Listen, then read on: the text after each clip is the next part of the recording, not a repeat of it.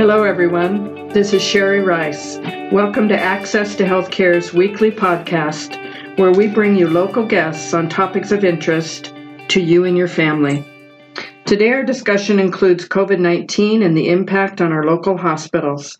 And my guest today is Helen Leedholm, CEO of Northern Nevada Medical Center. Welcome, Helen. Thank you. Thanks for having me. Well, it's great to have you. I know that in the last, seems like forever, but it's really been about 3 months since COVID not just hit our community, but when we first realized that COVID was something in our community was about mid-March. And the pandemic was going to be something that our community was going to have to deal with and that the hospitals were going to have to deal with. Take us back to mid-March. What are your first memories of when you found out about COVID-19 and you knew that you were going to have to deal with it at a hospital level? So we had heard about this mysterious virus for a few months before it hit our community. And in mid-March, I was 2 weeks into my new job as CEO of Northern Nevada Medical Center. So in mid-March, when the virus arrived to our community, Northern Nevada Medical Center and the other hospitals in our area were really pretty prepared. And I say that because we deal with infectious diseases all year round. Right. And there is not a whole lot of differences in terms of what you can do when it comes to MRSA or the regular flu or COVID. It is the level of what you do. So there's been a blueprint all along for this pandemic, it sounds like, and that really what needed to happen is to put the blueprint for what you do in a pandemic into play. So in mid-March, you realized that there was a pandemic that was coming, that we need to deal with it in the community, and that there was a blueprint that you could follow, but you had to follow it in a much bigger way. Right. We had to make a lot of modifications to the policies and processes that we follow for regular infectious diseases, things that we're used to dealing with on a regular basis because of the impact this particular coronavirus has. And what were the first steps that you took? Do you remember? Yeah. So the first things that we did was implement the policies that were already in place and added to them. And that included, I'm sure you, like everybody else, have heard about PPE, yes. Personal protective equipment, and that includes masks. And one of the changes for COVID-19 was that we early on started masking both patients and staff because that is a protective barrier between the patient, whoever is carrying the virus, and whomever can be exposed. So that was one of the first things we did.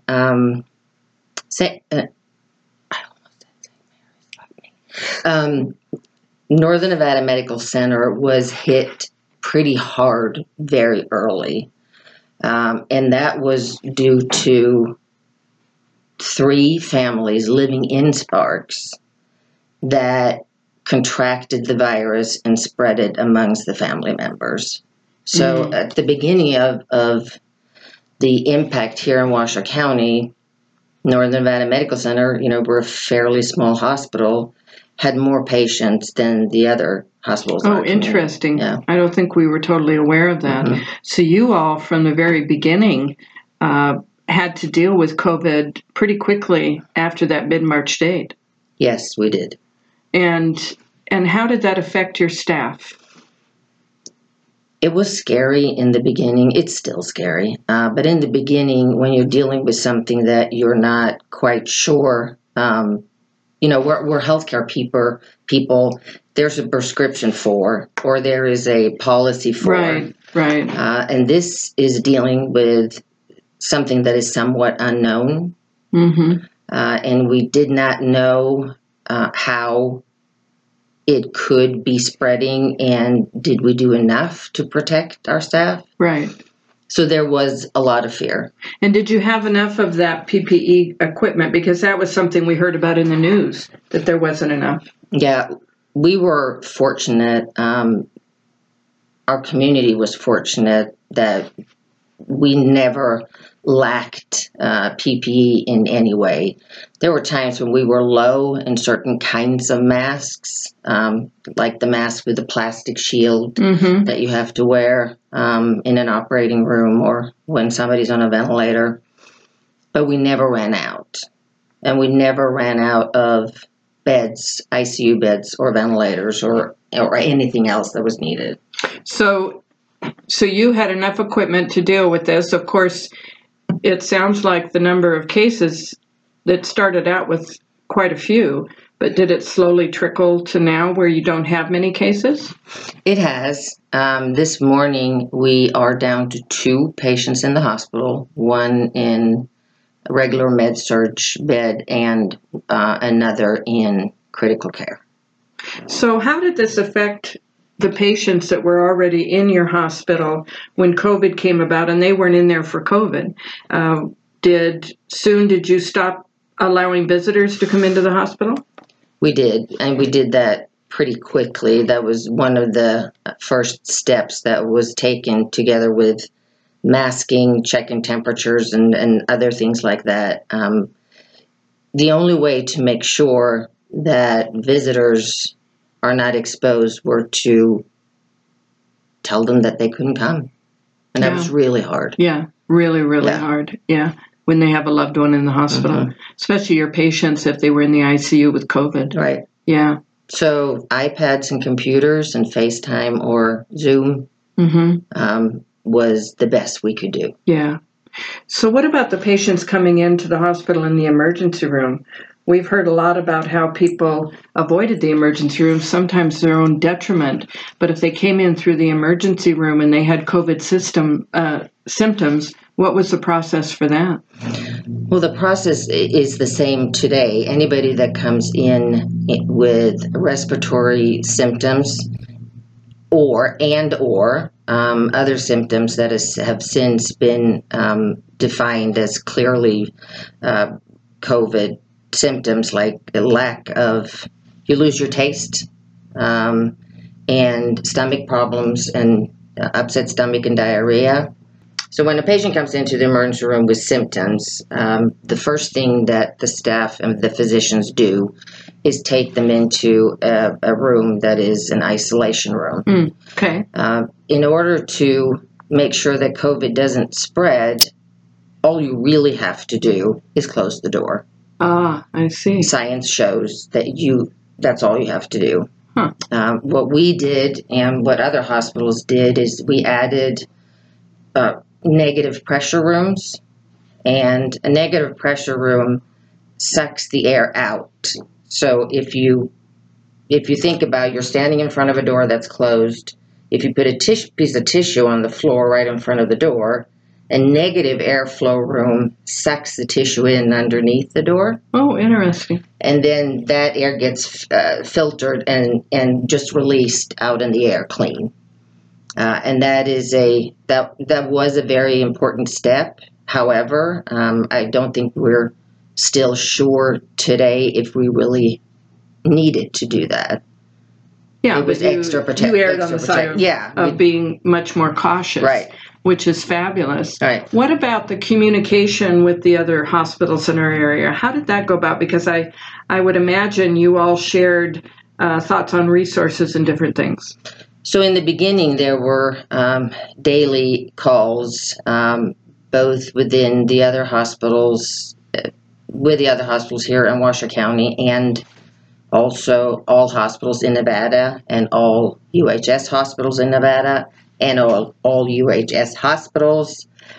So lots of communication on different levels to make sure that we shared experiences and shared any learnings. Here locally, Washoe County Health District and the hospitals were in constant communication, including REMSA. And we talked about how many beds we had available, how many critical care beds, how many ventilators, what were we seeing in terms of trends, and it was very helpful. So can somebody get a COVID test at your hospital? And I know you have medical groups that are attached to your hospital. Can they get a COVID test if they have a doctor in your medical group? The answer is yes. Pretty much everybody that asks for a test can get tested. Now, the question is where and how.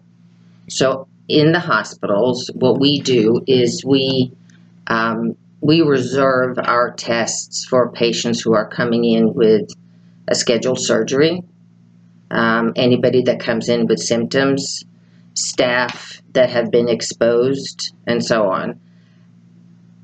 What we don't have the ability to do right now is open up our doors for the community.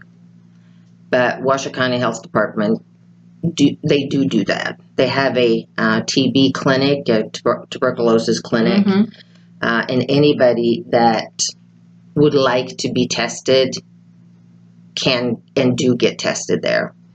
The state of Nevada is now at the very top of the number of tests that have been performed in the country. So do you know, is an instant test available yet?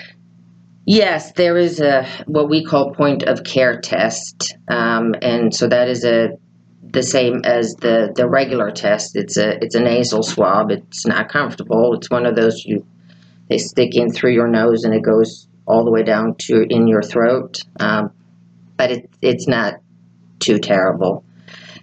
And these tests are run in a little machine that actually looks like a toaster. Oh, okay. And you can use the cartridges only one time. So the number of point of care or quick tests, whatever you want to call them, are fewer than the tests that are taken at the health department or sent to the state lab or other labs. There's been a lot of discussion about the efficacy of the quick tests. What we have discovered in the past month is that they are really pretty reliable. Now, this is not a scientific test by any stretch of the imagination, but what we have done at Northern Nevada Medical Center is when we first restarted the elective surgeries, patients would come in, and if the surgery was coming in a couple of days, we would do the quick test. We would also do the regular test and send that to a lab. And what we've learned is so far there's 100% correlation. Oh, interesting. Not scientific. No, I understand, but still, It gives you an assumption. It does. Yeah, an assumption on that. Let's talk about the surgeries, because I know you stopped elective surgeries for a while, but you've restarted them, and with new procedures. Does somebody who's going to have surgery have to have a negative COVID test to get their elective surgery? Yes. Yes. So a patient comes in for pre-admission testing or pre-surgical testing, and that's routine even before COVID. You check to make sure that everything else about them is either healthy or well managed. And so we continue to do that and have added a COVID test. We try to get the patient in 5 days before their surgery so we can send the tests out. And we ask them to self-quarantine until the day of surgery. Oh, interesting. From the time they take the test? Yes. Until their surgery, they have to self-quarantine. Right. And most people obviously are amenable to that, it sounds like.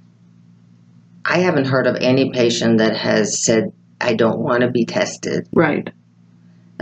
Everybody understands. Many of them are relieved, and I think it alleviates some of the fear that still exists. Well, that makes sense. That's sort of a comfort zone that I think happens for people, both the person getting the surgery and also the staff. Right. Even though you're taking precautions, you know the person's negative. And if they come back positive before their surgery, then you have them. We cancel the case. You cancel unless it. it's urgent. And then they would quarantine, and then they Right. would get a negative test, and then they can have the surgery at a later date. Correct. Yeah.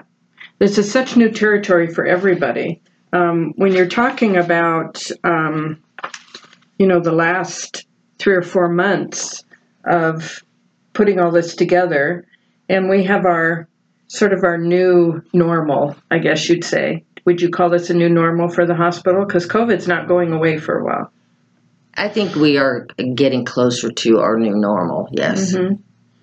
You must be very proud of your staff and what they've done for the last 3 or 4 months. I am incredibly proud of the team at Northern Nevada Medical Center, all the staff and physicians that work there. They have been so well prepared and so nimble to make changes immediately when we learned that something was changing. And we have some of the best outcomes, even though we had the sickest patients in our communities. Mm-hmm. I'm very proud of the team. And is your team taking care of the COVID patients? Do they volunteer for that?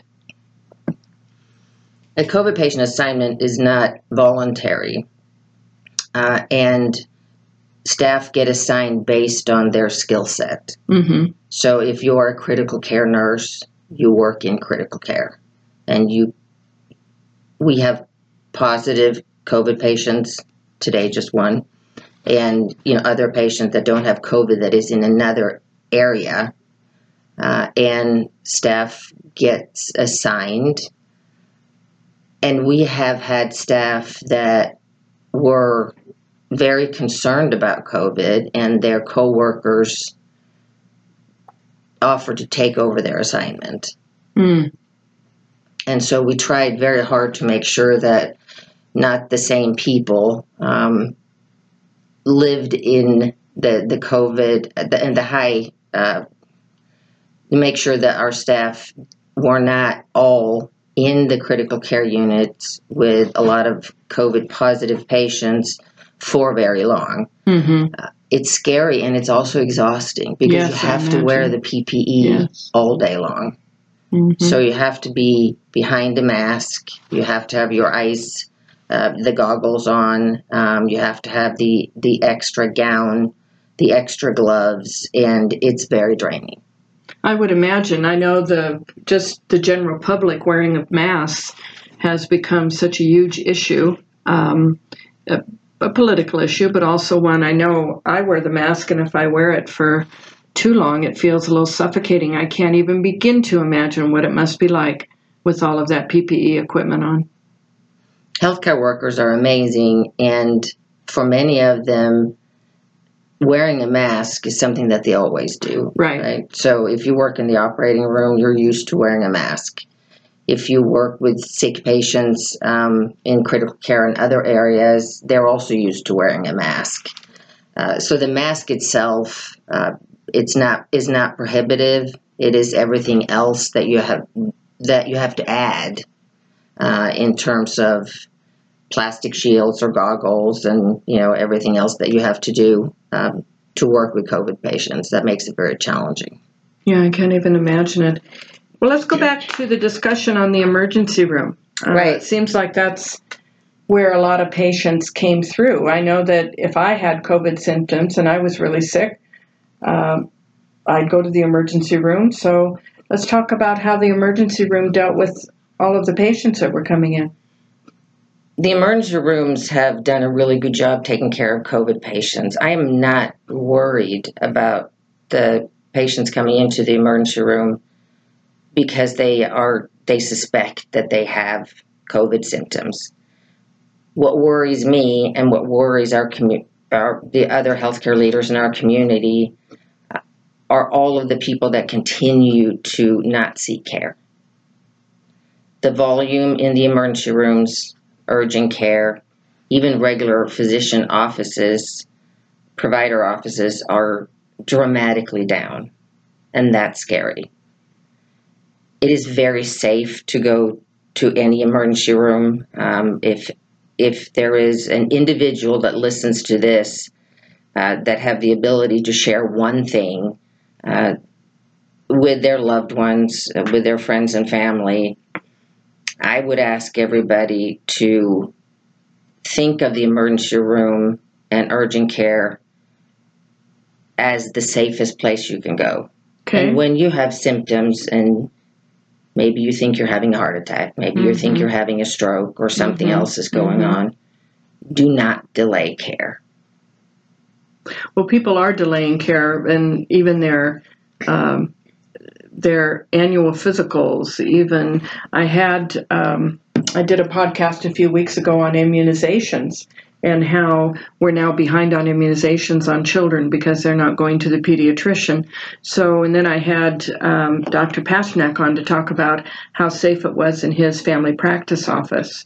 So really what you're saying is to reiterate what they're saying, which is it's safe to go to the doctor. Take your precautions. And do you believe that everyone who comes into your emergency room should put a mask on? Everybody that comes to our emergency room gets a mask. And cannot come in without a mask. Without the mask. Right. How about the physician's offices?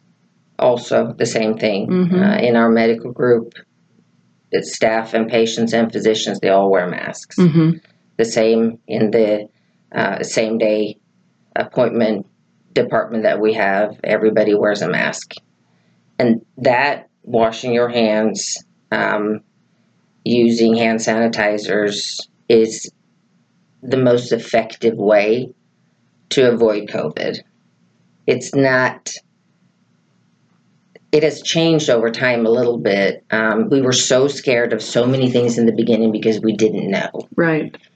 We know now that sitting next to each other, as long as you social distance and wear your mask, does not guarantee that somebody's going to get COVID. Sharing food definitely does not spread COVID. Petting your dog does not spread COVID.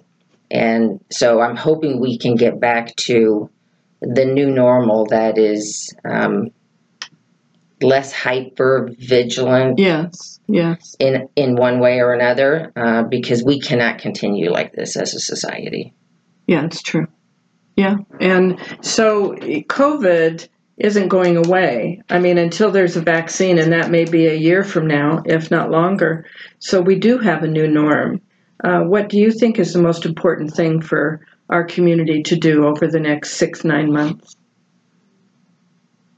Follow the CDC guidelines. 6 feet apart. Wear the masks. The mask comes in all fabrics and types and patterns. It takes getting used to. But as a healthcare worker, when I go to the grocery store and I see people not wearing a mask, it worries me because we are also seeing an increase in asymptomatic positive COVID patients, more and more. And it's not the young and healthy that we worry about so much. They get COVID, but most often they don't get as sick. It is the elderly population and people with underlying health conditions that we worry about. And the person walking around in the grocery store without a mask may be a carrier and may infect somebody else. So let's talk about the last 4 months for you. What are a couple of things that you're going to remember most about those 4 months a year from now? I think what I'll remember the most is the resilience of our team. How nobody gave up.